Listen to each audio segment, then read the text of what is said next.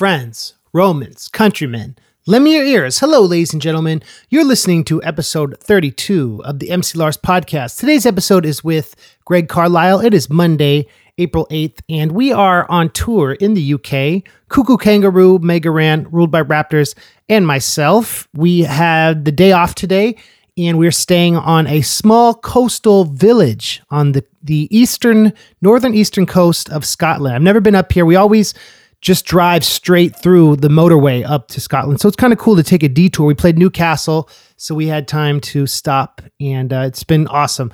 We are in Glasgow tomorrow, then the 10th Huddersfield, then Nottingham, then we end the tour on Saturday, April 13th in London. Then we go to the Midwest, April 30th, Fargo, May 1st, Minneapolis, then we do Milwaukee, Chicago, Pontiac, Cleveland, Rochester, Columbus, Pittsburgh, Nashville, Birmingham, Charlotte, Atlanta, Gainesville, West Palm Beach, Orlando. And then I play on June 8th, Boston, with my original band, opening for Big D and the Kids Table. Then that's it for a while. I'm kind of taking a break from touring. So this is the last time you might be able to see me for a while. And that's cool, though. It makes these shows super exciting. It's a momentous 10-year of my second album, an album that I didn't ever think I would finish. You know, made that album during a period of transition, and really proud of Robot Kills.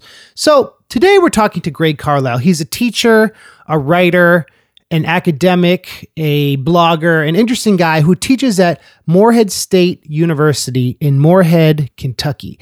And 2 weeks ago, I opened for MC Chris at the Lexington, Kentucky Comic-Con after party.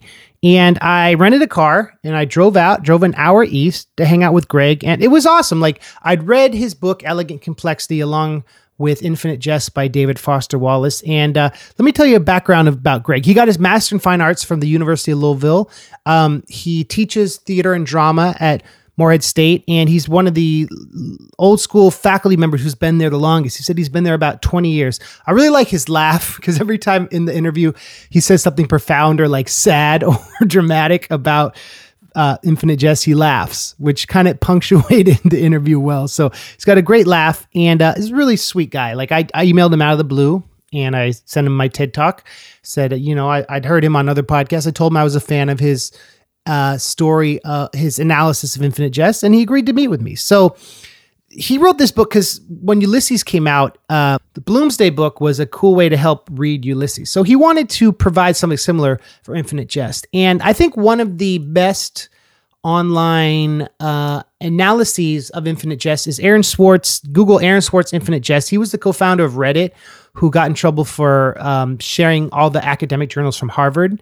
And he committed suicide without leaving a note. And an interesting, sad guy, a Stanford kid. I didn't know him, but I think we were there around a few years apart from each other. Anyway, Aaron Swartz has a great analysis of the end of Infinite Jest. But it's crazy because Infinite Jest is about this illegal cartridge that, if you watch, leaves you in stasis, and then you starve to death and defecate yourself and can't move. And Aaron Swartz got in trouble, huge trouble for sharing these illegal, like, academic journals. And just like the dad in Infinite Jest died mysteriously, so did Aaron. So it's kind of weird how life imitates literature. But listening to this podcast, it struck me that it's like, if you don't know the plot of Infinite Jest, it's going to be like we're speaking German or Italian, because there's like hundreds of characters. There's all this jargon.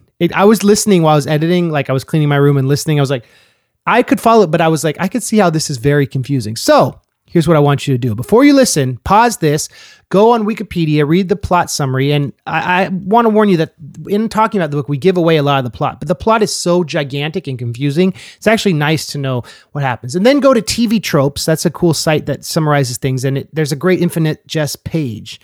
The entertainment is this device. It's the MacGuffin, right? A MacGuffin is something that drives a plot. It's this cartridge that if you watch, you die.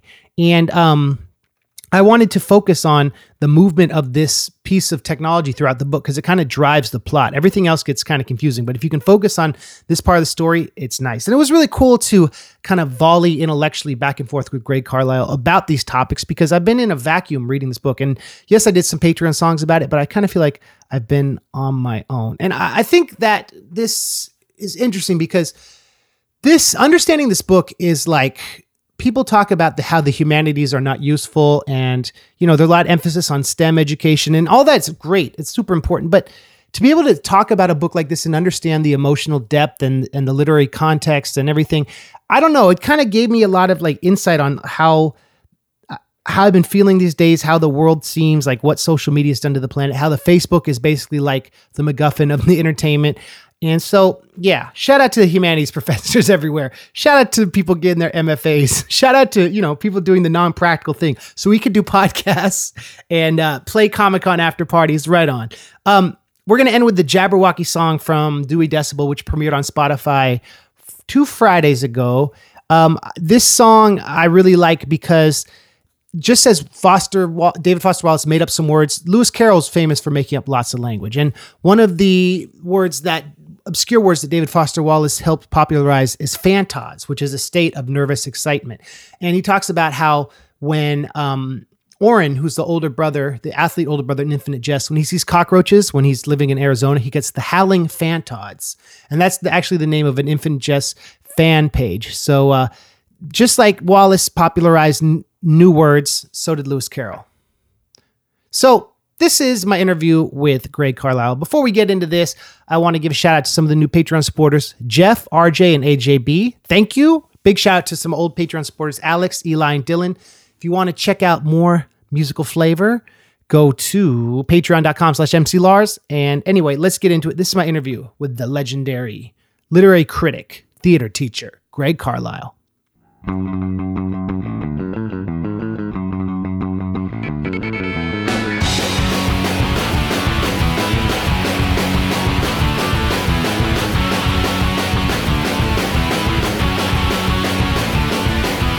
Check 1 2, check. Check 1 2, check.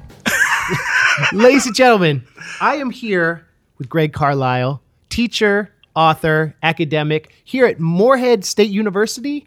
And you're one of the OG faculty here, you were saying. Yeah, I've been here. This is my 18th year at the university. I Wow. did a variety of things, but I'm basically a theater professor now. I teach a lot of various theater courses here. And you did your grad work in theater? Is that? Yes, Yeah. I have a Master of Fine Arts from the University of Louisville. You were saying before you started teaching theater, you were teaching writing here? I started here teaching the basic speech class, which is great to kind of break down how communication works. Is really helpful to theater and for any kind of analyzing how you speak and communicate. That's cool. And how long you been teaching theater? Then? I got my degree in the 90s. And so I was doing a little bit of teaching while I was in school, and then adjuncting around Kentucky, teaching theater classes. And then I started teaching speech here and quickly started adding theater classes. So over 20 years I've been teaching theater. How many students are at Morehead, would you say? I actually don't know, and I'm scared I'll misspeak, and my university will call me, that was the wrong number. There are several thousand students enrolled. We have a lot of commuter students. It's we're probably pushing 5 figures of students, but a lot of our students are commuter students as well. But you've seen the campus. We have kind of a smaller campus. We have several thousand on campus and a lot more that commute in. Is it grad students too, or just undergrad? There are some programs that have a graduate program here. Yeah. And some do and some don't. That's cool. What I love about Elegant Complexity, I listened to some of the other podcast stuff you did, is how as a director, you broke up this massive tome and you explained what each scene you'd want to achieve, right? Did I get that right? Yeah, as a theater director, what I like to do is take the play and break the play into its beats, a Stanislavski word, beats. Yeah. It just means the smallest unit that can exist by itself with like a beginning, middle, and end. For a director, there are kind of swaths, so it may be a page or 2 or 3, depending on the context of the show. For an actor doing a monologue, you'd have to break that monologue into smaller pieces. But from the director's viewpoint, you try to break what you're working on up. Average modern 2-hour play might have 50, 60 beats. For me, Hamlet has about 80 beats, and Wallace's massive, huge novel. Some of his sections are long, and even though I would call it a section, reading Elegant Complexity, some of the longer, like Eschaton or something, you had to break that up even further because it was so long. But yeah, to me, that's the mindset of how I work as a director. How does each unit relate to the overall theme, the essence of the play, and that's what I tried to do.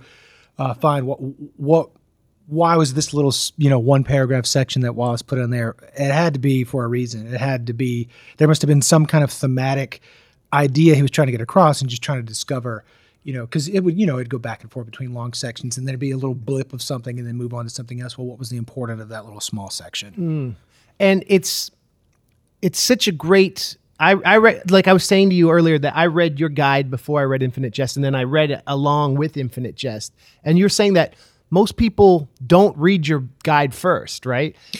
What I've been able to see, like from online, most people a lot of times people finish Infinite Jest, and of course you want more, and you want to go back, and I'm sure I can solve some mysteries, and so they pick up my book and read through. Sometimes people have used it, read a section of Infinite Jest, and then read a section of the book. It just, Infinite Jest is already long, so it makes sense that you would wait and kind of read my book afterwards, unless you really wanted some help going through. I had, like with Ulysses, that was kind of the inspiration. The Bloomsday book helped me through Ulysses, and what I would do is I would read one of the long 18 chapters of Ulysses and then go read a chapter of that. I kind of had to keep moving forward. I don't think you necessarily have to with Infinite Jest. I think it's easy enough to read that you don't really need a guide. But then if you get particularly confused, you could pop in and go, oh, okay, and then move on forward. When you read Infinite Jest, did you read the footnotes along, or did you? Yes, I did. I loved that quality. Half of them are hilarious. Right. You look back there in note 73. I don't have the actual note for IJ fans out there, but you go back and it'll say like no clue, and then you go back to the text. I think that's hilarious. It's just funny. How long did it take you to read Infinite Jest your first time? Let me think. I must have started sometime in 2000. I know I finished in January of 2001. I wrote on the old Infinite Summer blog about this, but I was sick, had to call, couldn't go to work, and so I got to read the book all day. I remember being January 2001 and just in a flurry. It's like I couldn't put it down once you hit those last couple hundred pages that are just, Yeah. So, so I read it. I don't know how many months it took me. I loved it. I was reading through it pretty quickly, and especially once you hit about page 700, it's like, I don't want to let this go. So when the action kind of builds the climax, or it starts that long check where there lots of stories are happening around November 14th, and you cut back and forth in that long swath before Gately and Hal then kind of get immobile. Gately in the hospital. The chapter where Gately's missing get all exciting. Yeah, it's running section by section, and then the more plot still goes on in the end of the book, but that reflective Gately's in the hospital and Hal's very reflective, kind of lying down and thinking about his life and everything. So it's really cool. I was reading on Aaron Swartz's blog that you and him had communicated. Or had you, or he just cited you? I don't think so. He may have just cited me, because most people, that's the name I've heard when people want to get what they think has gone on with the book. You hear Aaron Swartz's name a lot. Yeah. And I remember reading his and going, oh, yeah, that sounds great. Because on the internet, you could read, everybody that loves Infinite Jest, if you have a spare 5 years, you can write your own elegant complex.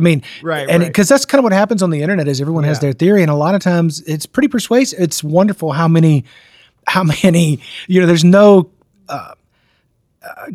definitive answer, but there's a lot of you can make a persuasive case for many things. Yeah. I generally, read that and go, oh, that's pretty convincing. But then I end up going back to my book and thinking, well, this is kind of what I thought. But, you kind of go back and forth. And I remember hearing you talk about on that podcast that sometimes people would have questions and you would copy and paste because the book has so many answers. I was while I was writing the book, I was on the Wallace L listserv. It's no one's going to know what that is on your podcast. Because I had finished the book and I was trying to write this book from 2003 to about 2007. And I would, as people would ask, because this is a lot of people, at that time, social media wasn't as big as it is now. And a lot of people were using this list. There used to be a lot of traffic, where now, there's hardly anything because we have different modes of communication. Yeah. But there a lot of new readers of Infinite Jest, because a lot, some people read it in 1996. I didn't read it until 2000, 2001. Mm-hmm. And other people were just discovering it in 2003. And so as people had questions, I had just, I would be taking notes and reading and trying to formulate my book. And as a question would come up, I would cut and paste from something I was writing, this long thing, up there to the list. And it kind of helped me, because I put in the thank you notes to Elegant Complexity. in the acknowledgments, I acknowledged that listserv because it kept my brain working and thinking and logically analyzing things for those years that I went through writing the book. And then after the book was published, it probably gets irritating. People ask questions now, and I'll just go flip to the book and cut something and paste it like I'm trying to advertise the book. But I'm really just answering a question on the spur of the moment about this is not terribly easy. I have to look back at what I've written. Right, I had time to edit it and make it sound eloquent. And I'd like to put my best writing up as an answer. That's, hopefully I can, come up with good answers for you without having to resort to the book. Did you find that when you were on the listserv, people would give you feedback and then that helped, that changed some stuff or not? Sometimes really? It did. Yeah. There were some people that are really astute. I think there's a guy named George Carr in Cleveland that I actually thank in there are a lot of astute readers. And there were several people that would say something. I would go back and jot a note down, in my manuscript of one, because I would work, I knew I was going to take a second pass through because it's so huge, and I would go back at chapter 7, make a note, and then when I get back to that and trying to, run back to the manuscript and incorporate all the notes I'd made along the way, I had notes from various sources, including that listserv. It's interesting also reading your book and studying the history of Infinite Jest, the small changes Wallace did in some of the different editions to fix the chronology, like little things you noted. He I think any record I have of that was from Stephen Moore's, the guy that wrote the history of the novel, those 2 huge history of the novel volumes, which are fantastic. Stephen Moore, he was the editor of Donkey Press at the time that Wallace was writing this, and Wallace sent him the first draft.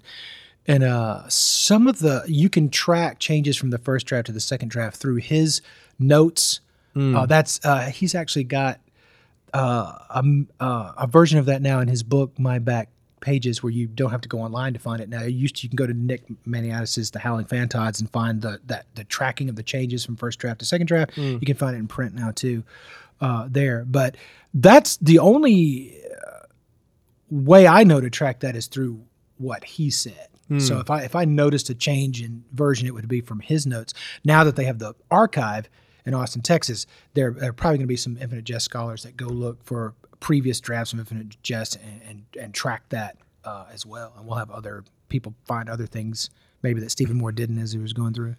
And it's kind of cool though. Like what I find interesting is the fandom of Infinite Jest really coincides, like you said earlier, with the rise of social media and the internet, and how like a lot of the archives of right before his death and shortly after is where a lot of the papers and blogs and everything seem to come from on Google, Do you think his passing gave a renewed interest in the book?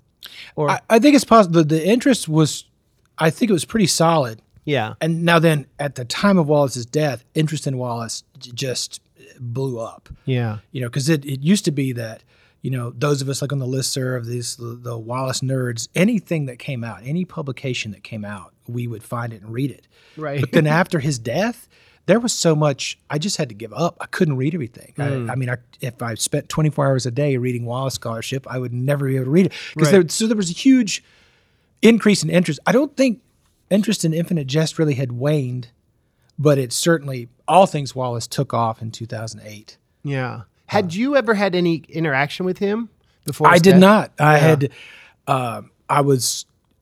had reserved a place to see him speak at Butler University in Indiana. He was supposed to speak there in, I think, February of 2009, and I had tickets, and then he died in September of 2008. Oh, wow. So, I was never even in the same room with him. So, wow.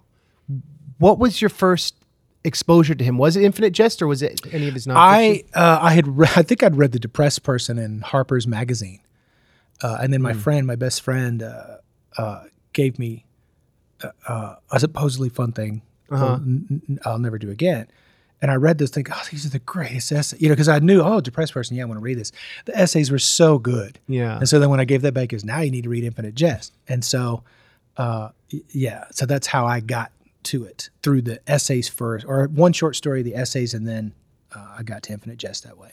I found him through a friend from college, a year older, recommended Signifying Rappers. Yeah, right. And it makes sense for you to read that one. And I thought that was like so funny and sharp, and I guess even Wallace admits it felt a little dated in like 2003 when I read it, but then I got into his nonfiction, and for years I'd had Infinite Jest. I'm sure this is a common thing people talk about. And I just said, I'd started it so many times, but then I was like, well, let me get an overview of the story and then I'll dive into it. So your book was the catalyst. Oh, great. That's awesome. There was a period I was spending maybe 6-7 hours a day for like a month and a half, reading it. And it was just one of those things like going to the gym, like committing yourself to, but infinitely, so to speak, rewarding, and yeah. And how many times would you say you've read it cover to cover? Well, I read it the first time and then I kept thinking about it. In the process of writing the book, I would read each section over and over and over and over again to take notes and to try to put it in a chronology, like with the stuff in the back of Elegant Complexity, trying to put them in a chronological order and trying to take these notes and trying to mine everything out of that section that I could and take notes on it. So it was kind of a very long 5-year reading over and over and over that got to this book. And now I'm slowly... I have it on my phone now, and I'm slowly making that. Once a month, I'll go read a few pages. I'm almost halfway through on the ridiculously slow read. Now is, I guess, wave 3. That's amazing. My favorite thing from your book is your interpretation. And you see here, like I underlined, you have this line: although our social systems are built around the ideal of achieving the greatest good for the greatest amount of people, technological advances often promote isolation and self-focus rather than communication with others. And you see, I wrote here, Instagram. That's my note, my marginalia. And then I have your line here, I put a star here. Even if that action seems repetitive and pointless, you talk about choosing action over stasis.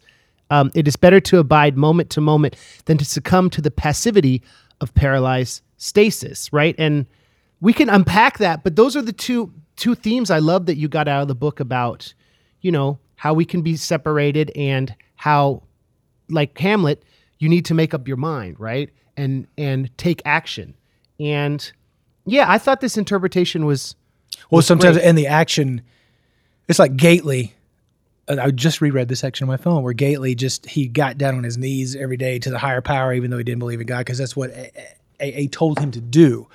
And it was like, I don't think it's going to work. But then one day it helped him. And it's the tennis players at ETA, they go through this routine. And then we reach a point where Hal, apparently, can't communicate by the time we get to the chronological end of the novel, actually the first chapter. Hal can't really communicate because he's in that isolated thing, but he can still play tennis because he's worked day to day at ETA, and that his body, because of that repetition, works. So there's that sense of action. You may not know why, or take some act, keep going. It's almost like a Samuel Beckett, the first by theater. If any theater people are listening, you go on. I can't go on. I'll go on. The famous Beckett line. Is that from Waiting for Godot? Or? It's from Samuel Beckett. Yeah. It's from one of his novels. Yeah. But yes, same kind of with Waiting for Godot. Let's shall we go? Let's go, and they don't move. Yeah, it's the same kind of thing. And then the section with Erdedi when he's getting the call and the doorbell's ringing. Right, caught between two. Yeah, That's a theme that you talk about throughout the book, having to make a decision and like the motion that's also immobilized. Yeah, you could be moving and be in stasis. There's a lot of images of that throughout the book that you're moving but you don't go anywhere. Yeah. so it's both. So sometimes you're moving and you don't go anywhere, but sometimes just taking an action, even if you are a hamster in a loop, and at least you're doing something instead of being still. I guess I don't know. It's that's the thing about Infinite Jest is sometimes the analogy is works, and sometimes it's an image for something that's not helpful. So it's kind of like this choice thing. Sometimes you just have to make a choice. It could be that you're making the choice to continue to be a hamster in a wheel, or it could be the choice that you've learned something about how to do the hamster wheel better, or jump off the wheel. But do something. As long as you do something, nothing's going to happen unless you do something, right? and reading the book is sometimes it feels like that stasis because you sit down with it for an hour and you're just a millimeter deep into it, right? That like the process of engaging with the book is. I don't know. I thought about that, like the idea for me to take the action to read the book and then wanting to write songs about it is me trying to grapple with this thing that seemed infinitely difficult, and having faith that I would get through it. And it's so great to finally meet you and talk to you about the book, and knowing that like our personal journeys, sometimes we can feel isolated now, especially with social media. But if you take that action to reach out or to try to understand something, certain pieces of art or literature will reward you. And I feel like that was some of the greatest hip hop. We were talking about Public Enemy earlier, and this book. And I mean, I just wonder what particularly makes this book so special to you. It's hard to articulate. You read it and you feel like, oh, if I can just spend some time with this, I'll figure out how to put it all together. But in the process of spending 5 years trying to do that, I figured out, oh, it's not supposed to come together. It's purposefully made where there are these whole. He's talked about the structure of the Sierpinski gasket with holes are always there, and it's there's still this sitting here talking to you. I mean, trying to prepare for this, reading back through. I'm like, I can find an answer if I. It's like even though I know now that it's designed where you have to take this leap of faith and figure out the answer or just accept that there is no answer. There's still the sense that if we talk here long enough, we can find the answer to something. So that's a kind of a magical quality right there. Right. You know? Right. So it's like, if I could just, maybe 5 years wasn't enough. If I could reread it closely again, I can, but I think that's the great thing is that Wallace figured out that he could build this structure that kind of keeps this kind of intense interest where the 12 years after I wrote this book, I can sit here and talk to you because there's such an interest in Infinite Jest, and there's a quality about Infinite Jest that makes you want to puzzle over it. Yeah. Which is an active, again, we're going to run in circles trying to figure this book out, but it's a fun running in the circle that we're doing. Yeah. And I another thing that spurred my interest was Chuck Klosterman's, But What If We're Wrong? It's his nonfiction, and he has a section about how do we codify and define the great American novel? And he gives examples of how sometimes you do that retroactively. Moby Dick being a metaphor for Manifest Destiny, right? Mm-hmm. Huck Finn being an example of like the social history, what we'd have to grapple with after the Civil War. Gatsby being about like the idea that we can project perfection. And he makes a point that Infinite Jest will be in 100 years a great candidate for the great American novel because it kind of predicted 9/11 in that there's this idea of terrorism through in our own like mechanized systems, like stuff like that, and our obsession with inaction and entertainment in ourselves, and how this book kind of predicted a lot and is something that might be considered the defining book of the 21st century, even though it was written before. Right. What do you think of that theory? Yeah, I think when I catch myself, I'm on Facebook so that I can find out what jobs my students get after they graduate. But I'll sit there and I could read a short story, but instead I spent 45 minutes scrolling, and I'll sit there as I'm scrolling saying, "Get off this, get off this," and read a short story, and still scroll, and it's kind of a terrifying entertainment kind of thing. But I think the quality of the novel that makes you want to come back to it, and some prescience about these things are part of it. The thing about the novel is so unique. If there was a sequel, sometimes some people want to take famous novels and make sequels to them. If you made a sequel to Infinite Jest, if Wallace was alive, or if someone tried to do it, it would have to be the same thing where you pile up a bunch of details close to a moment, but then don't solve then you skip over to the next thing, and there's something that's always unknown. You would like if you did another Infinite Jest, you'd have to do it like Lynch and Mark Frost just did Twin Peaks, where it's 25 years later, and then we're expecting all the solutions from the series, and really the stuff from the original series are just anchors that keep you connected, and they broaden the story out. Yeah. So if you did it, you would have to, who's at Enid House now, and who's recovering from addiction now, and what are the sports? It would almost be like you'd have to broaden it, and you have the same themes of isolation and needing to make a choice, but then some of whatever happened to Gately, it would be like Gately in the future, and there would be these pieces that you want to know about. What happened to Gately? What happened to Hal? Yeah. And you would have them now, and you still wouldn't know there would be pieces missing. And you have one little solution of something. Oh, here's what they meant about pulling the head out of the casket. they'd give you something like Lynch did with Twin Peaks. Yeah. But the essence of Infinite Jest is something's missing, Right. and we want to puzzle over it, and it's really more about the themes. If you had to do a sequel, it wouldn't be a plot sequel. It would be a theme sequel. That's a great point. And maybe like like Twin Peaks having new locations, right? Right. Maybe Spread, there's some place in Canada we don't know. Yeah. Or something like that. Right. And Twin Peaks, because I think they wanted to broaden it and make it for the whole country and then planet-wide and universal. Yeah. And Infinite Jest already had kind of a bit of an international flavor to it, I guess. Yeah. But yeah, they would have to expand thematically instead of plot-wise. Yeah.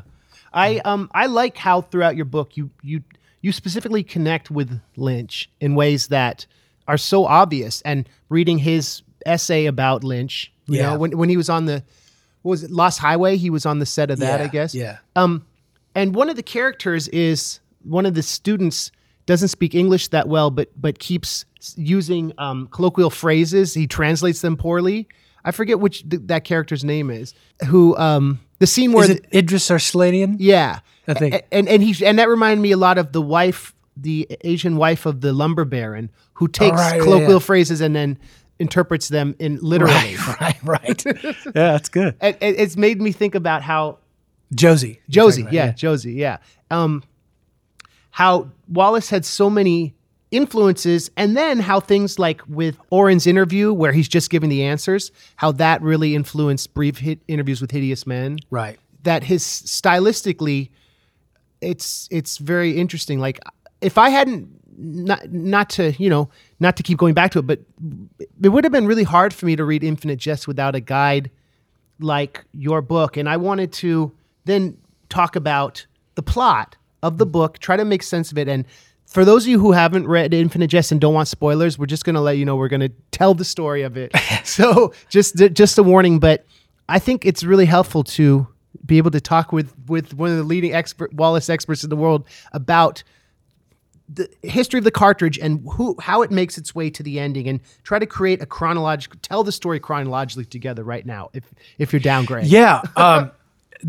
It's so strange because the mystery starts from the very beginning.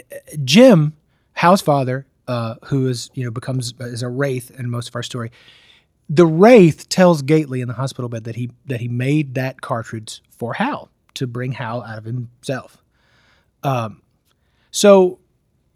But there's problems right there, because you go back to that early scene in the book, the professional conversationalist, a flashback when Hal was very small and he was talking to his dad. Yeah. And Jim was thinking Hal was not speaking and Hal was speaking. So he's like, Dad, so there's like Hal's talking and Jim doesn't hear him, which is kind of like the reverse of in the opening of the book in The Year of Glad. Hal's talking, but the administrators can't hear him. But so already, did Hal necessarily need that, or was Jim not interpreting? Regardless, Jim makes the film. But if he's just making it for Hal, then obviously he's not going to mass produce it. And did Jim know it was dangerous? If so, there seems to be this limited, like there's only one master or something, that Mario and Avril and the lawyers know was buried with Jim in his casket. But based on what happened in the novel, copies must have been made. And it's, to give some background, he was a scientist who discovers film, right? Jim was, right? Yeah, he had several careers. He had a physics of like a fiber optic, well, not fiber optic, but electromagnetic, some kind of physical discoveries in that realm. Yeah. And then moved to film. Well, tennis and then the physics science career and then film. And is it worth mentioning like what we speculate is on this film that kills people? Well, they say in there it's Joelle, the most beautiful woman in the ever, or like, yeah. And there's another theory we could get into about how I believe that the acid that scarred her face made it where people were so drawn to her. Perhaps it's like an extra vulnerability. She was already beautiful, and then somehow this scar made it where you couldn't look away. So she joined UHID, the Union of the Hideous and then probably Deformed, and she wears the veil all the time. How did she get scarred? There, late in the book, she had gone Orrin had come home with her at a Thanksgiving, and some family trauma came out, and the acid got through. I think her mom or someone, I forgot who it was, threw the acid, and Orrin ducked. Because they were trying to throw the acid at Orrin, and Orrin ducked, and the acid hit Joelle. And that reminded me of Nathaniel Hawthorne's Minister's Black Veil. Do you know that short story? I don't know that. It's about this minister who wears a veil, and it's what he's covering up, but it kind of is speculated that maybe there's nothing there. You know? So that I wondered if he is reference to Hawthorne, maybe not. Well, he could be. He knew all the books, but I think that's because it says somewhere in there that she did this last film with Jim unveiled. I think there's a quality of her scarred face and Jim's lenses that are supposed to give you kind of a baby's eye view, a neonatal processing. And she's saying these calm, like, I'm sorry, kind of in her awesome voice that she has her own radio program that compels people as well. So I think it's just this compelling, and I think it's like it compels to your sense of self-absorbed, this is just for you, kind of thing. So I think that's the power of the film is this. It's a film where people don't look away. They don't necessarily die from it, but they refuse to eat. They won't go away from it. So after a certain amount of time, and you haven't eaten, and you're sitting there, in your own waste, and you eventually die from not eating because you can't look away from the film. And it's the nature of the film. In the film, is the mom smothering the baby, killing the baby, or just apologizing? I don't know. I think there's some discussion of the logic of the woman who killed you as your next life's mother or something. Okay. That's kind of mythos that goes along with it. But all we know of the film is that image of her just saying, I'm sorry. Maybe that's supposed to be associated with the death. I'm not... Okay. Sure, but I don't think it's supposed to be an act of violence. I think the thing that keeps people from looking away is a comforting thing.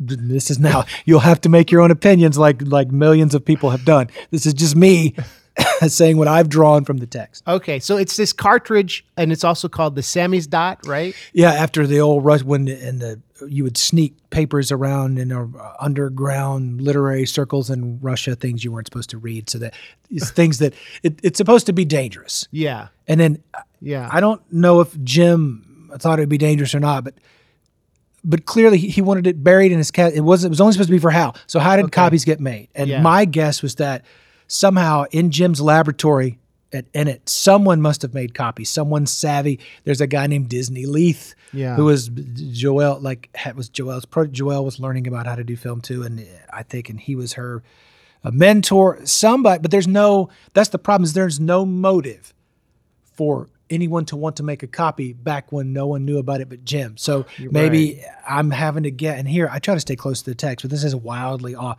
Maybe Disney Leith was the cinematographer and knew it was something and this is where you have to kind of jump off and guess about how copies got made. So you almost have to leave a hole and say somehow, and I did a lot of talking about this in Elegant Complexity, somehow copies got made. And so was it buried in his head or in there? He says in that Jim says in that conversation with his son that he mentions that there's something in his head. Yeah. But this is before the film was made. So there's something supposed, and Jim was, he could be crazy talking in that episode. But what I found curious is that Jim went away after the film was made and before his death. He died shortly after the film was made. He went off somewhere for some kind of surgery. And it always made me wonder, well, did he take those things out of his head and implant the master in his head, or was it just buried in the casket? Again, these are things we don't know. It could be that it is implanted in his head, and some people say, well, it was an antidote to the film implanted in his head. There's no way to know these things definitively. But as a minimum, the master would be in the casket. Was it in his head or not? Maybe, because the dream, Hal's remembrance and Gately's vision of the future both have, them pulling something out of the casket, and one image is of it being Jim's head and Hal saying, Gately's dream of Hal saying, too late, like someone has already gotten the film. Right. But how did anyone know it was in the casket other than the lawyers Avril and Mario, because Oren supposedly didn't know and didn't tell the Canadian terrorists that the film was in the casket. Right. But did Jim want Hal to dig it up and get it? Like, how was Jim to give this magical film to his son? That's another. Maybe he had made it for Hal and then realized it was dangerous. Or yeah, why would he bury it? Why would he not? Maybe he wanted to leave it for Hal, but it was dangerous. Again, I try to quote some text when I'm giving an opinion. Yeah, right. We're in a realm now where it's very hard to say we're giving a definitive interpretation because it's hard to find quotes to attach to. In the end of my book, I tried to attach some of the things I'm saying to some quotes from the book that you can look up.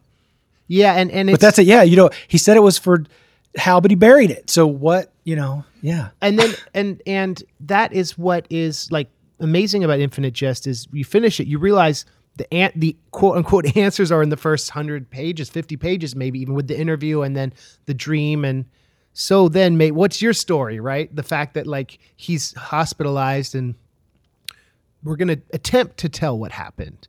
But to understand it, it's really this willful suspension of disbelief, and having a knowledge of Hamlet is very important too. How he's trying to emulate that, right?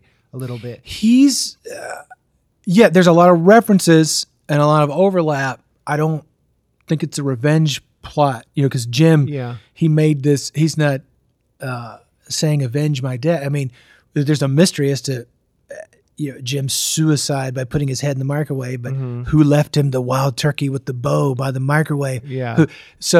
But instead of talking about revenge, when the wraith, the ghost of Hal's father appears, it's all about it's a much more positive, lessons learned. We need to reach each other story. Yeah.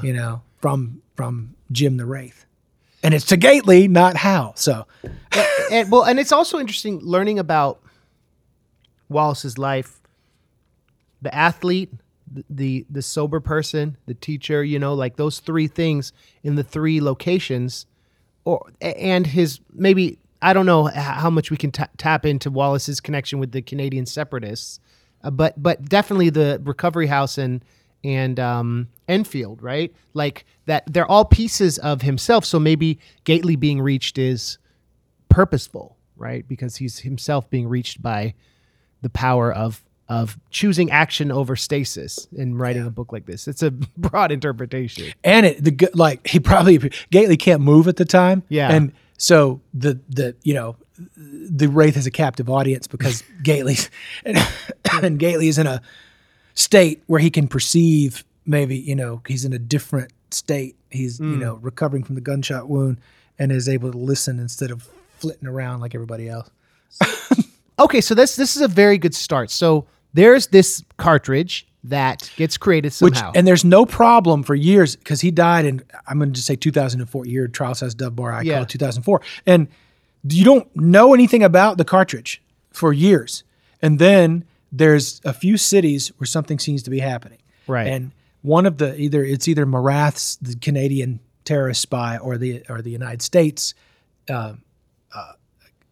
USOU, the sort of like CIA, FBI, the USOUS, the United States Office of Unspecified Services. Somebody thinks that it's Oren, Hal's brother, that's doing this as a revenge thing. But it is very. Oren just doesn't seem to be as checked in to. I don't think Oren, the guy, the medical attaché that died on April the 1st, received a cartridge in the mail. This is 2009. Okay. There's hints of something happening with the film before then that are contained. But then this medical attaché receives it, watches it. The people that come to check on ends up being dozens of people surrounding this video, and now it's a big thing that the government's needing to cover up or check into. Yeah. But who sent that? And they think it may be Oren, but Oren and because it was mailed from Arizona where Oren's from, but to me, it seems more likely that Avril, Jim's wife, who is Canadian from the same county as some of the Quebecois terrorists are from, would be behind it. But there's no way to prove it. It says that she hasn't left the grounds since Jim's been like, she could have mailed it to Arizona and someone else mailed it. Her and Orrin are not on speaking terms for years. So the pieces, you would think it would need to be one of them or the terrorists themselves, but the terrorists don't really find a copy of the entertainment, the terroristic entertainment that they can use until months after this attaché incident. Right. So how did, we're getting to the end, back to the middle, I think there must have been copies in Jim's lab, maybe stored away that people forgot and then taking the trash, the young kids at the tennis academy take the trash out. Yeah. And I'm thinking that maybe videos came out, they were trying to take them to the trash and some fell out of the sack. And then Clonette, who works at Ennett House, one of their Ennett House jobs is to be janitors for the tennis academy across the street. They get the videos in the trash. Clonette turns it in and says, hey, check these out. Morath, the spy, when he's trying to find Joelle, sees those videos on the shelf in Ennett House. And then later they say there's some hint that Hal went to Ennett House one day to ask for information.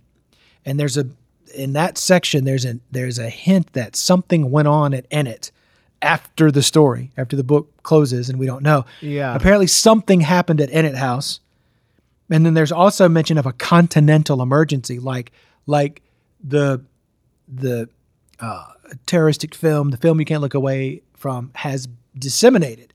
But there is no way to because there's that gap of a year between what we know is happening and then Hal's opening statement where no one can understand him. Yeah. But apparently things are going on. I mean, the subsidized time is no longer, and things have had radical changes. Oh. Because there's a note that says the year of GLAAD is the last year of subsidized time. Does that, what does that mean? That, because Gento is in the middle of his presidency. Why would things change? So there's a mystery of what happened. One, how did the original piece get copied enough to come back at this time years later to be an object of terror? But there's so many hints that that it's hard to connect the pieces. I tried to spell out a range of possibilities that could have happened. Yeah. What about when they go to rob the man and they accidentally suffocate him? Right. Gately, when he's still a criminal before he's come to Ennett House, the guy that they killed was the leader of all the Canadian terrorist organizations, Duplessis. Yeah. And this guy, the guy that got smothered, Gately's partner, I think it's Tom Kite, took the videos and sold them to a guy named 60s Bob, who sold them to the Antitois, which is where Morath and the wheelchair assassins find videos. And even then, it's not definitively that it could have come from that burglary, because one of the Antitois were watching the films and didn't see an object of terror, but maybe he just didn't get through all of them. But that seems to be a path that Duplessis had a copy, and then the Canadian terrorists eventually found it because it was in the Antitois shop. So could Duplessis have gotten it from someone at Ennett House? Well, or Jim, Enfield, I mean? Jim in the conversation with Hal says his family is connected to Duplessis, which Duplessis' lover is Luria Perec, who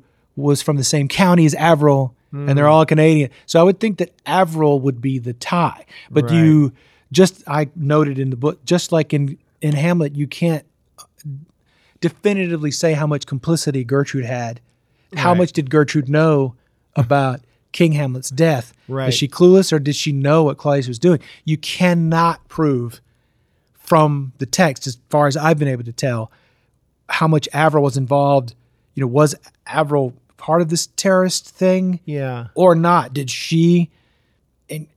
Because as soon as you say, well, maybe Avril left him the alcohol to get him, to lead him to suicide. But she was the one that drove him to the detox that he had just before he died. So it's the facts never line up. You can't be sure beyond a reasonable doubt. Right. And that's what makes the thing so interesting. Yeah. Because I feel like right now it's like, well, let's just take a minute, look through the book, we'll find it. If we could just read it again and find it. But it's set up for you not to be able to solve it, but to also always feel like that you can. Right. Like you can always have that focus. So I think that's part of some of Wallace's philosophical study and setting things up like a logic problem and putting these factors in place that will keep you it's guaranteed to keep you thinking about it. He was a big fan of Wittgenstein, right? What do you know much about Wittgenstein's philosophy? All that I've read, and this is why I love reading Wallace. Because of Wallace, I went and read Wittgenstein's two most famous philosophical works. But no, it's just his interpretation of it. I don't find direct correlations. There are. I'm just not philosophically astute enough to make these connections. But he basically, isn't it like language can't completely emulate reality? Yeah. And so maybe that we can extrapolate that the language of the book can't emulate this made up reality he made. Just as our language, we can interpret things how we wish, and that you can't always put definitive proof on things. Yeah. So I would think some of those philosophical theories are kind of lead toward the composition of the book that proves that for us indirectly. Do you have a favorite character, Greg, from Infinite Jest? It's hard because there's hundreds. Yeah, right. I don't think so. I love them all. That's fair. That's hard, fair. Yeah, it's hard to pick one out. And it's interesting how the characters sometimes you lose track of who's talking when, but sometimes that doesn't matter, I found. You know what I mean? Like I'd really try to make sure I knew, but it's just letting the experience wash over you, right? Like the entertainment. Yeah, I think, exactly. Because the narrator, I call it the narrator for whoever's speaking, because it's third person narration, but it's so into the head of who they're talking about, Hal or Pemulus or whoever. Yeah. That, you lose track of who's talking, but the narrator is so intrusive that you kind of always know what's going on. And even when Wallace wants to make, a 3-page, 200-word sentence, or his syntax is so well done that you never have to stop and figure out what does this refer to. Again, you don't want to stop and look back and figure out who's talking because it's so interesting and it's easy enough to follow that you just go through. Yeah. Yeah, it's good. That's what I enjoy about it. It's so fun to read. There's such great imagery in all the little details that trying to figure things out is just kind of the fun thing that comes after. Throughout the book, what concrete chronological movements does the entertainment go through getting? Well, the film was made right before Jim's death.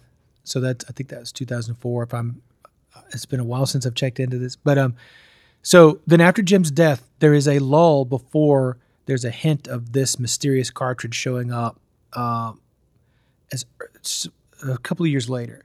So there must have been copies made before his death. Okay. Because it's supposed to have gone into his casket and then someone removed it. And so, okay, so there's the original master eventually removed, but before, I guess there could be a theory that it was removed from his casket and copies were made from that. Like maybe nothing happened between then. Isn't also the theory that the master couldn't have been viewed by the Canadians who had it stolen from them because it's the master, right? The master has to have special equipment to be viewed. Yeah. A copy is viewed on our regular VCRs. Yeah. So the master is one entity, and from that special machine, you can make copies if you have the right equipment. But then if you make a copy, it can be watched on regular equipment. Yeah. So if you watch the master on regular equipment, you don't see anything. Can you make a copy of a copy, or only from the master? Only from the master. So, and there's only one master. That's why they call it a copy-capable master. Okay. Yeah. So you can only make copies from the master. So there must have been either in the either copies were made before he died, or there was a master left in the lab, right? Or someone got it from his casket early enough that then they could use that master to make copies. But it wouldn't have been the Canadian terrorist. It would have to be someone like Avril who knew saying it. But there's just no proof of that. We know the film's gone from the casket, but ideas of who could have gotten it from the casket, that is impossible to figure out. It just seems no one seems to have the motive, or there doesn't seem to be a clue or any kind of hint in the text for how that would have happened. Okay, so it's out, and the first guy to come to a sad end by watching is the medical attaché. Is that the first reported one? There were cartridges in 4 cities. I reread back over what I'd written at the end. There was something in Berkeley. Yeah. Although that may be happening at the same time as the attaché, and then there is something in some like Tempe, Arizona, and somewhere in Louisiana, and then the Boston event of the medical attaché. Yeah. And that all seems to link to Orrin, because Orrin used to play football in New Orleans, and then he moves to the Cardinals, so things point to Orrin. But can you see? It just seems strange. Yeah. Orrin just didn't seem like Orrin would do the terror. It seems much more likely that Avril would be sending the thing as an object of terror. And maybe it was a sign of love for her late husband, as a way to show him that she loved him by sending out his experiment. That's the theory, but the thing is, she was having an affair with the medical attaché. Right. So, and he must have broken it because he got married. You figure out from he got married, and maybe she was upset about that. Okay. Or maybe, and the cartridge was labeled Happy Anniversary, and the medical attaché watched it on April the 1st, was the anniversary of Jim's death. Oh, wow. So it's some kind of revenge or, we don't thing that happens there. So talking with you about this means that if you don't, as a reader, if you don't have all the answers, that's okay, because no one has all the answers. And that's like for people listening to this who are maybe thinking about tackling the book, you can be fearless, because even an expert on the book is open to possibilities. You can make your own. You'll feel like you can make your own connection, which is great. And then when you do, post it online, and I'll look at it and go, "Oh my God, they finally figured it out." I feel like that's still going to happen, even though I know it's set up not to happen. I still feel like that's going to happen. I'm going to read something online that's go, "Oh my God, they solved it." So this all happens, and then chronologically, the Canadian separatists want to get their hands on this, right? So they know can about use it, and they want to use it to disseminate it across. And that's where all the philosophy is. The American thinks it's cruel, and the Canadian says, "Oh, I'm just offering it. It's the American sensibility that makes this choice to give themselves over to it, like we do with Facebook." Like I was saying about I'm doing with Facebook before, but thank God it's only like 45 minutes at a time instead of days at a time. I have a choice. I'm sitting there. I should be able to make the choice to get off of that. So there's this debate about the American psyche between the American and the Quebecois. But they don't. But the Quebecois terrorists, the wheelchair. There are many terrorist organizations. The wheelchair assassins are who I'm talking about. The wheelchair assassins do not find. He acts like he has a copy, bluffing to the American. They do not find a copy they can use until November of 2009. The attaché dies in April of 2009. The Canadians don't find something they can use until November 2009. So I don't think it was the Canadians then when they wouldn't to the Middle Eastern attaché. They're trying to terrorize the United States. Right. But I don't. So I think that's probably the route that leads to the continental emergency. Something happens between November of 2009 and November 2010. I'm thinking continental emergency must mean that, and they're making that funny commercial about don't watch this video if it comes to you. Yeah. So it's, I think the government, United States government and marketing people are prepared for it. Something must happen with it. But I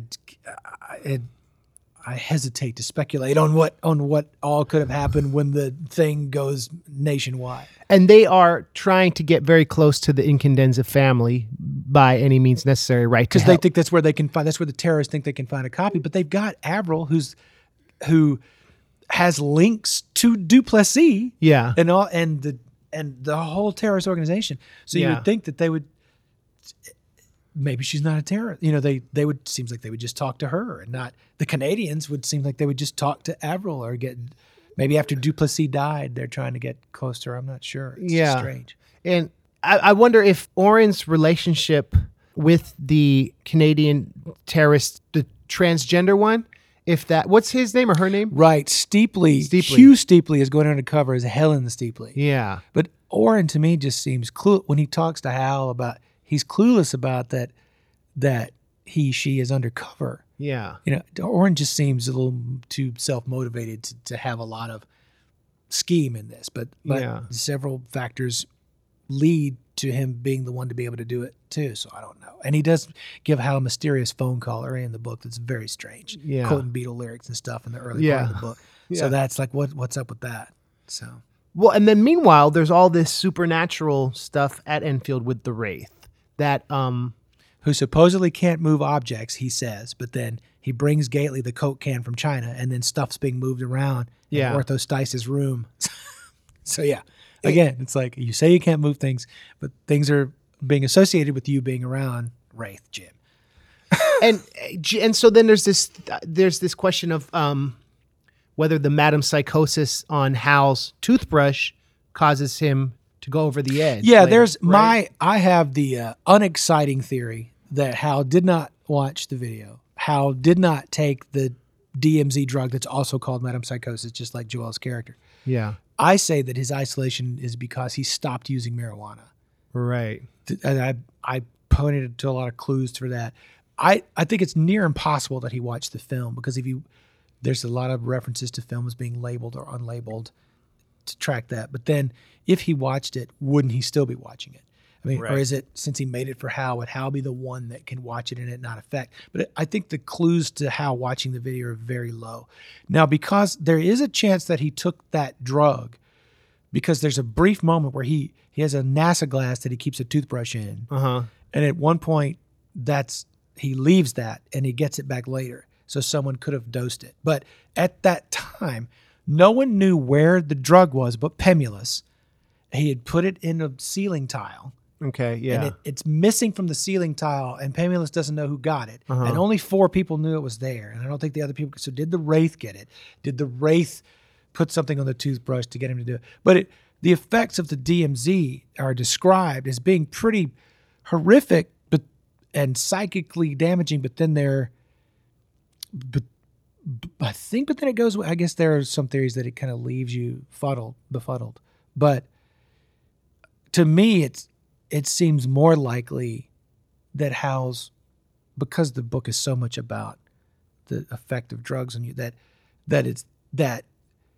his crutch for being able to communicate face to face is gone. And so when the marijuana's gone, he retreats into himself. Yeah. Because when he narrates to us in the first chapter, he's very lucid and eloquent, and we can follow him. But the administrators can't follow what he's doing because he just seems to be moving tennis-wise and saying things they can't understand. Yeah. So I think it's because he's so into his head that he's retreated. He doesn't have that bridge to be even make any kind of social connection. But that, some people just know he took the drug. So it's, and that's, again, both possibilities are there. You just kind of have to, I choose that I think he's in withdrawal from marijuana. A lot of people choose that he took the drug. So it's, you have to read the text and see what you think your best answer is. Is it related to the mold he ate as a kid too, maybe? There's the drug itself is is mold based. And then there is that sequence where Hal doesn't remember, but Oren tells him that he ate this mold as a child. Yeah. And did that ingestion of that mold stick around and get triggered by the DMZ? Another clue where you don't know. But there's also supposed to have been steroids in his cereal at that time as well, not related to the drug. By himself or someone put by Avril putting steroids in his cereal to make him according stronger? to that conversation early in the book between Jim and young Hal. Oh my gosh. So we do know that though, that Jim made the entertainment as a way to reach Hal. That's what Wraith Jim tells Gately in his hospital bed. Right. Okay. So moving forward, which is odd because it's supposed to make Hal reach out, but the video itself is infantilized. It makes people want to sit there like a baby and be taken care of.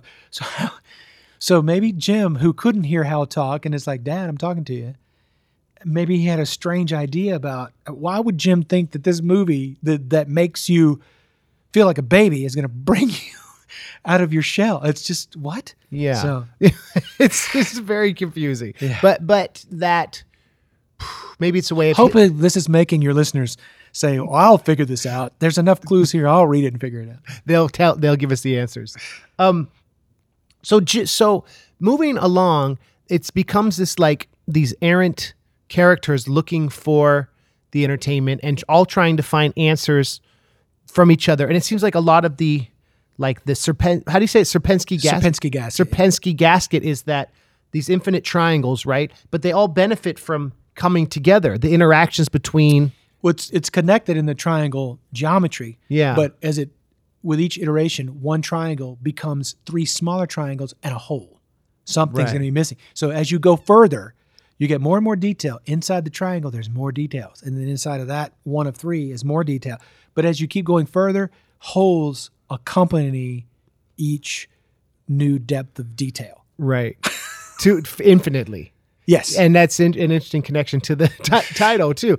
And you talk about in the introduction how that's like the Triforce from Zelda, right? Do you mention that? That's Triforce Zelda's not me. Oh. That's somebody else. But like there's a million theories. that I have a song about the Triforce, the triangles that have the triangle in the middle, the upside down. Yeah. And so they all, but all three, the terrorists, the recovery house, and Enfield, they all benefit from knowing each other. And the story becomes the lives of these people as they all try to piece this mystery together. And then it culminates with Gately staying sober until the end, right? And that becomes... We think he does. When he goes into the hospital, he's desperately trying to get them not to give him morphine, even though he's recovering from a bullet wound. So let's talk. He's like the heroic character. How he gets shot. Let's talk about that real quick. That was just that didn't have to do with the entertainment. That was just one of the Innit residents was causing trouble, and it kind of did because one of Randy Lenz killed the dog of a rival Canadian terrorist organization, not the wheelchair assassins, but the FLQ. So the FLQ organization came after Gately, not having anything to. They were a Canadian terrorist organization, but it has nothing to do with the film. Oh wow! It's just this guy killed my dog. I'm going to kill you. And Gately had to protect the people in the house. And they're all moving their cars, and it was chaos. Right, because of the rules. They caught them at midnight at the switching hour. Yeah, instead of the witching hour. Yeah. So Gately was shot. Okay, and that's how he goes into the hospital and sets him up to be still enough where he can. Wallace can use the final sections of the book for Gately to reflect on his life because he has all these memories coming back and forth of his childhood, and time gets kind of amorphous. It's very difficult to figure out what's happening when in that book because he's remembering his past, things are happening in the present, and things are jumping around. Yeah. And your listeners may be going, why, if they've said 30 confusing things about the plot of this book, would I care to read it? It's because the thematic, this sense of working together to solve something or to address or to understand the core and essence of human loneliness and addiction and isolation.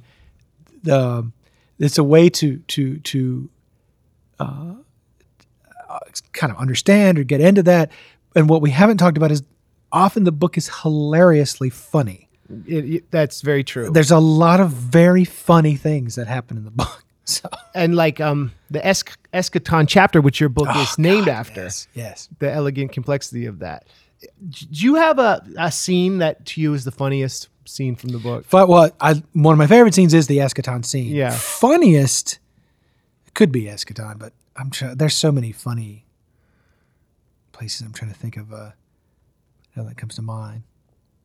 I don't know, the going over the video, like trying to warn again that when they're trying to make a video that helps you not learn how not to watch the entertainment. That one's pretty funny. There's a lot of funny things all the way through. Little moments here and there. And I remember reading Wallace's interviews about the book, he says, "Oh, it's not supposed to be funny." But it's hard for me to believe that he didn't think certain things were. He says it's more sad than funny, which might be true. No, I believe it is more sad than funny, but page to page, the things that happen are very funny. Yeah. But then when you look back, it kind of accurately takes the pulse of an American malaise that is quite sad. And that did you ever watch the end of the tour? Yeah. And when he tells the author about how really there's this American identity that if you just work hard enough, if you just do enough, if you just practice enough, if you just, study enough, you can solve what's deeply wrong inside of you, right? Remember, that's like a final thing he tells the author about why he wrote it. And wondering if you think that's true, if that's a theme in this book, that like the infinite desire to improve ourselves is like this American malady, or, Well, there's the American dream. I see it as kind of a poisonous phrase because there's the theater major here again. Yeah. Arthur Miller's Death of a Salesman. Willie believes the American dream and it doesn't come through for him. Edward Albee has a play called The American Dream, and it kind of taught we have an idea of how in America of this kind of how things are that is not always tied to reality. And now in our current political situation, we're so divorced from reality. And I think maybe social media that helped, like on my feed is all the stuff that that's right. My feed is giving me stuff that validates me, and all we get is things that validate us, and I don't get to be persuaded by your opinion, and it's really putting us way out. But then, so now this vision of the American dream, from whatever side you're on, is starting to become kind of poisonous because it's not complete. And I think there's always been, even before social media, with these old plays I'm talking about, there's this idea of what things are, but that's not the truth. And really the truth is more in day to day what you're doing. And I like the model of this book because the point is not the answer. The point is like the day to day reading of it, and the fact that you and I can sit here and have this hour conversation and enjoy it. I mean, if the book was easily solvable, we wouldn't be having this conversation. We wouldn't get to meet each other and talk about it. Because it would just be, I know this. I'll go on to the next thing. I'll go into the next thing in my feed. It asks more. The book asks more questions than it answers, maybe, or asks enough questions to make us want to talk about it, right? Yeah, or there's infinite, like, because they have all those meetings where people tell their story about how they hit rock bottom, and right. There's always, everybody. What's your story? Everybody's got their story. Yeah, and it's the idea is just kind of attending maybe to these stories, and it's a book that I guess we can end this talking about like why we recommend people to read it. And I guess you've kind of touched on that. Any other reasons why you would like recommend fans to read it for the first time? I think I would do like I did. If you read A Supposedly Fun Thing I'll Never Do Again, the actual essay, you can find, it was called Shipping Out. A shorter version of it is called Shipping Out in Harper's Magazine. If you can find that on Harper's online. Or read that long. It's a 100-page essay, the full essay in the book, the title essay of that book.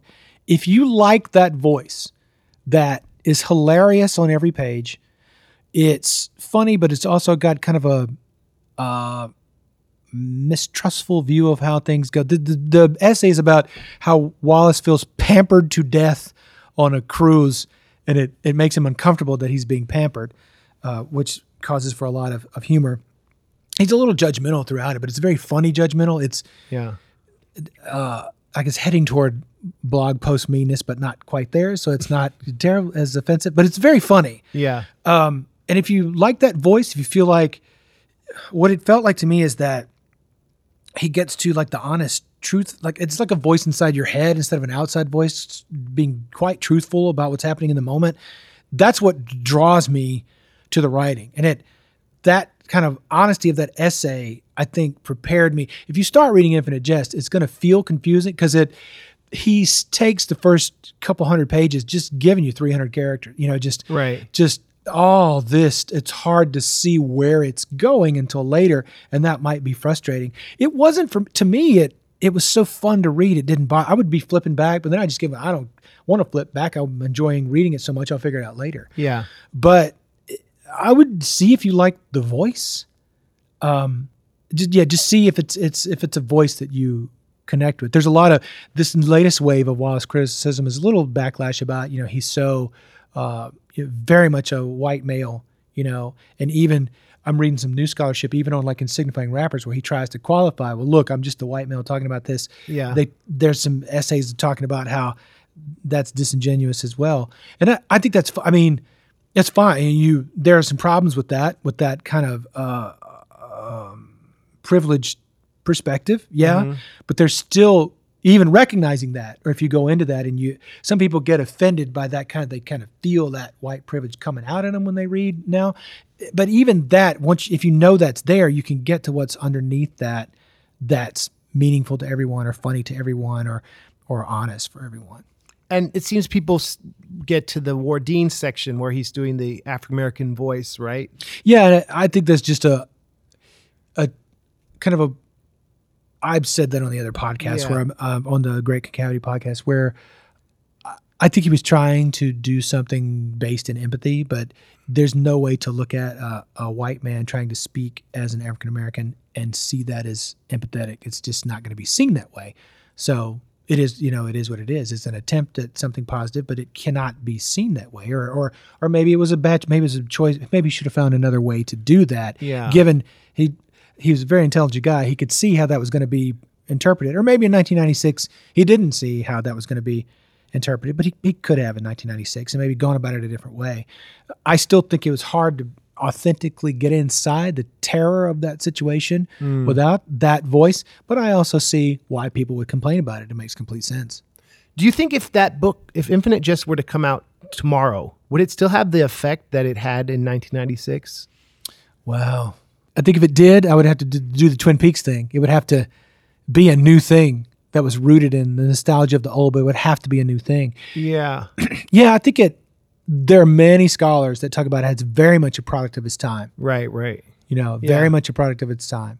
And we forget that one of Marshall Boswell, one of the kings of the Wallace criticism, speaks about that a lot, how Wallace was one of many people writing at that time.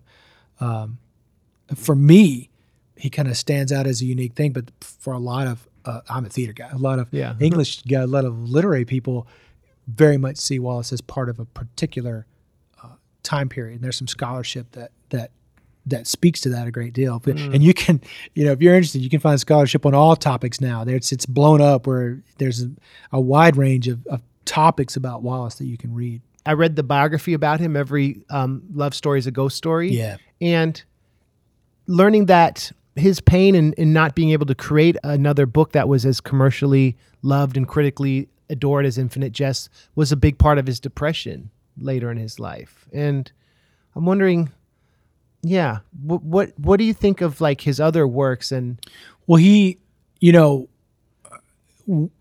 writing the stories in Oblivion, those are, I think, are extraordinary because instead of having the pressure of a novel, it's like, I'm just going to write a short story anywhere from, 3 to 100 pages. The efficiency, maturity, amazing ability to get at some of the things he was talking about in this book kind of down in that short story limit produced magnificence, right? With Pale King writing a novel, he felt like he needed to encompass it. This is me talking. I'm not basing this on anything. Yeah. It's that he wanted to get it all in there, and it was hard to essentialize it. In Infinite Jest, it's not. There is a core essence about the book thematically. I think that's what grounds it. But the story, the plot, as you've discovered if you've been listening with us this long, it's hard to tie up or contain. Yeah. The containment of Infinite Jest is in its themes. Yeah. And I think he was trying to do it with the Pale King, but he couldn't. It's like he couldn't express what he wanted to say because it's hard to nail down the truth. This is the truth. Boom. It's everywhere. And I think he was struggling to wrap what he wanted to say into a contained thing because it was a novel. It could be as long as you want. Sure. Yeah. If it's short stories, okay, I got to do this. And so I will. With the novel, there's that permission to, I think he wanted to have the containment of a short story in the novel form. Maybe, and it was just wouldn't coalesce because when you're trying to speak of the truth, we've been sitting here trying to get at something about this novel. And you just have to keep talking around. And it's like you could talk forever to try to contain it, and it keeps looping. And I think that's probably what was going on with the Pale King. The idea of circumlocution, right? You speak around something as a way to describe it, but you never quite get it. You can't. Yeah, it's like if you could, it wouldn't be what we're talking about. It would be something simpler.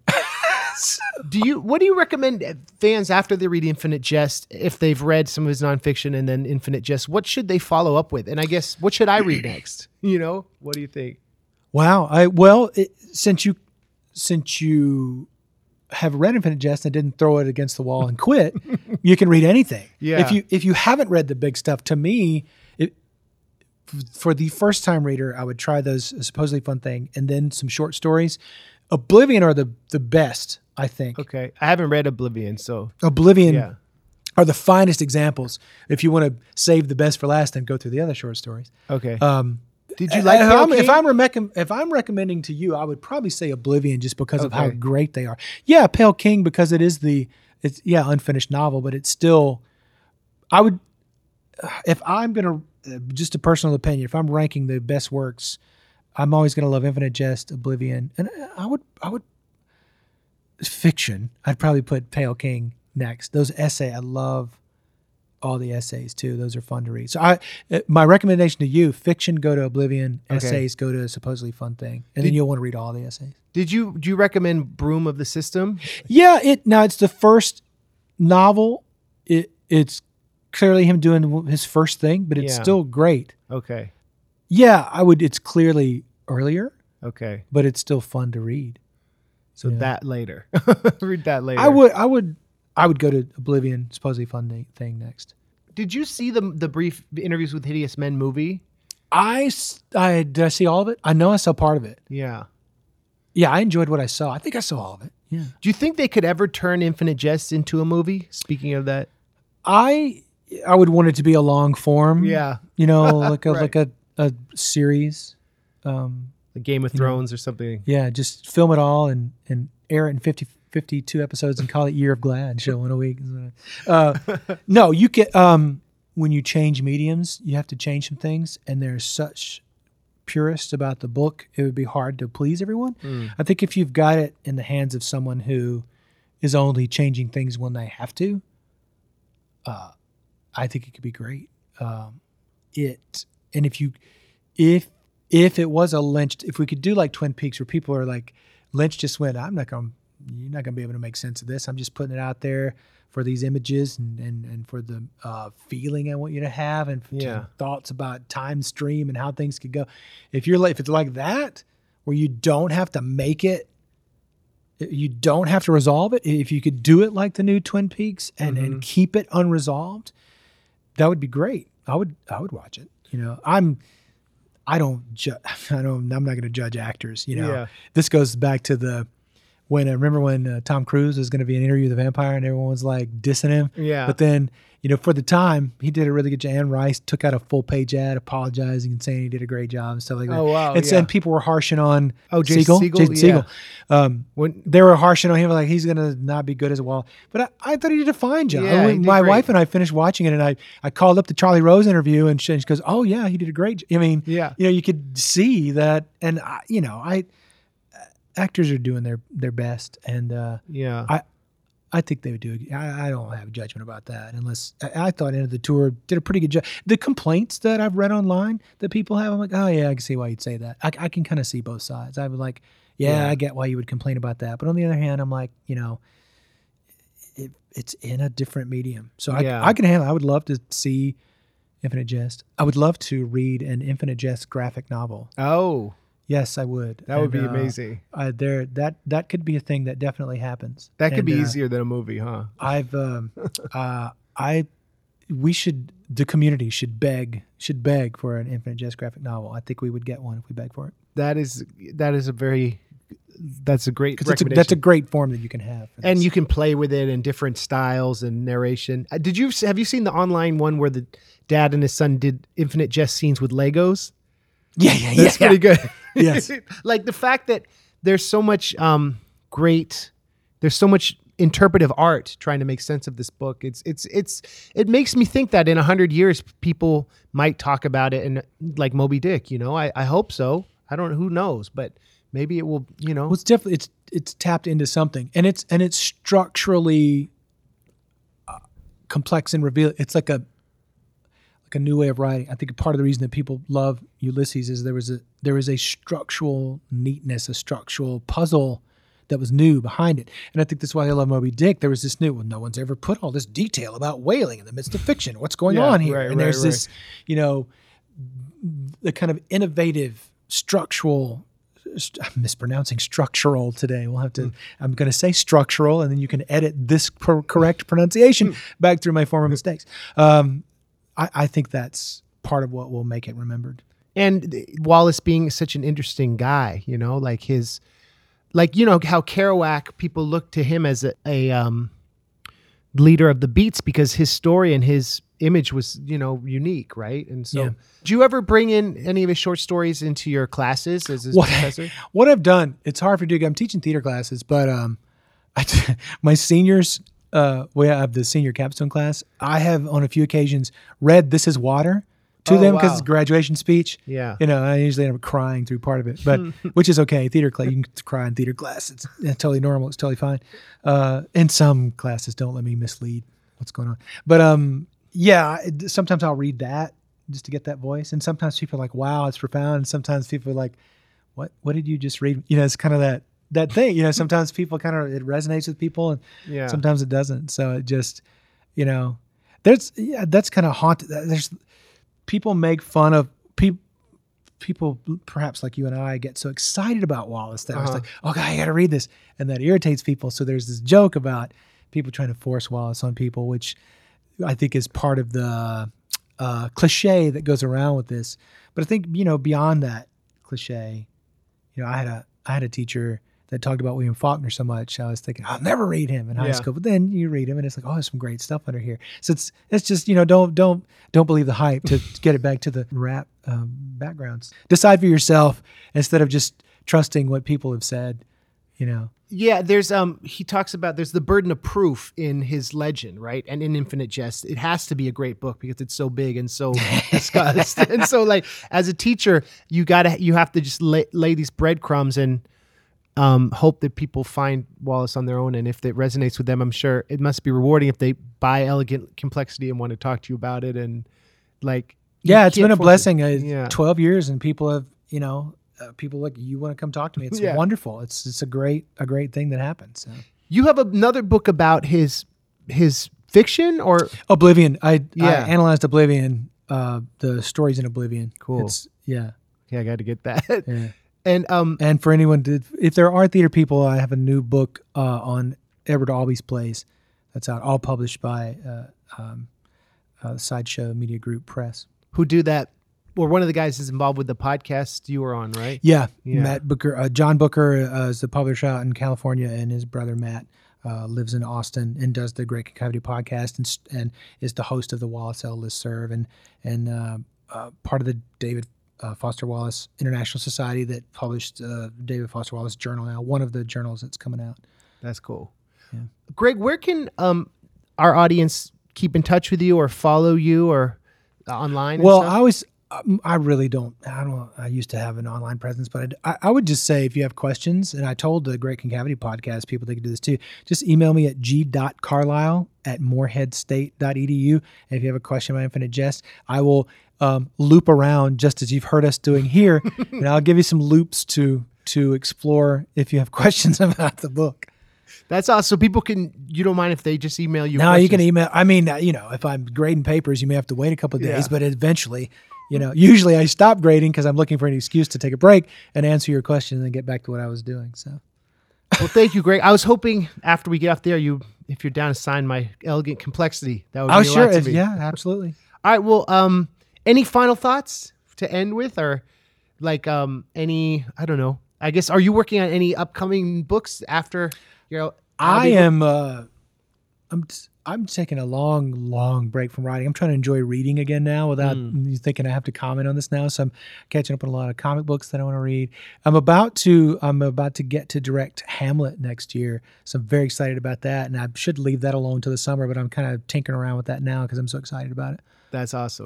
I'll send you. I have a Hamlet song that Yes. It's not obviously not on the post CD. I'm such a big Shakespeare fan too. So maybe next interview we can talk about our love for Shakespeare. Oh, that'd be awesome. Yes, I love that. Well, cool. Well, thank you, Greg. Really great to meet you, man. Thank you for your time. Too. Thank you. All right, cool. Greg Carlisle, ladies and gentlemen.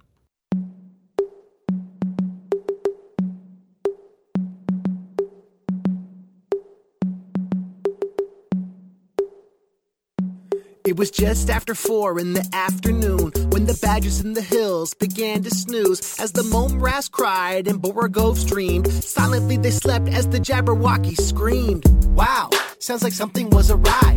Burbling it beckoned, I was straight up petrified. Enough fish thought I waited, tossing, turning in my sleep. With my vorpal sword in hand, I heard the Jabberwocky creak. Snicker snack went the blade as he gambled in the wave. Whipping through the weird wood, they misunderstood my ways. Yet my mouth was agape, I let out such a yell. But the reason for this melching was a branch that had fell, and it caught me on my noggin in a slippy kind of way. Made me frumious today, so they choose to run away. If they just give me a chance, look beneath my brook exterior, we'd have a frabjous day, but things are getting eerier. Beware the Jabberwock, beware the Jabberwocky, beware the Jabberwock, beware the Jabberwocky, beware the Jabberwock, beware the Jabberwocky, with jaws that bite and claws that catch. Beware the Jabberwock, beware the Jabberwocky, beware the Jabberwock, beware the Jabberwocky, beware the Jabberwock, beware the Jabberwocky, with jaws that bite and claws that catch.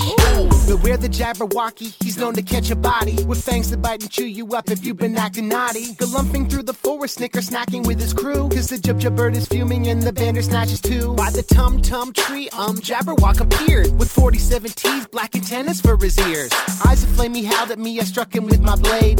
Beamishly I chortled, MC Lars and saved the day. They call me Max, I'm far from handsome and a foe of all that's perfect, but I mind my mimsy business, it's a rap I'm undeserving of. I told you would. I call my home as constant in my heart, but there's a thread at every corner, so you learn to move smart. Spot a boy, true as rapping, guess my looks have got a threat. I verbal to him a simple question, don't you think you need protection? Cause it's dangerous to go along galumphing to an exit. In less than a second, my head is disconnected. Beware the Jabberwock, beware the Jabberwocky, beware the Jabberwock, beware the Jabberwocky, beware the Jabberwock, beware the Jabberwocky, with jaws that bite and claws that catch. Beware the Jabberwock, beware the Jabberwocky, beware the Jabberwock, beware the Jabberwocky, beware the Jabberwock, beware the Jabberwocky, with jaws that bite and claws that catch.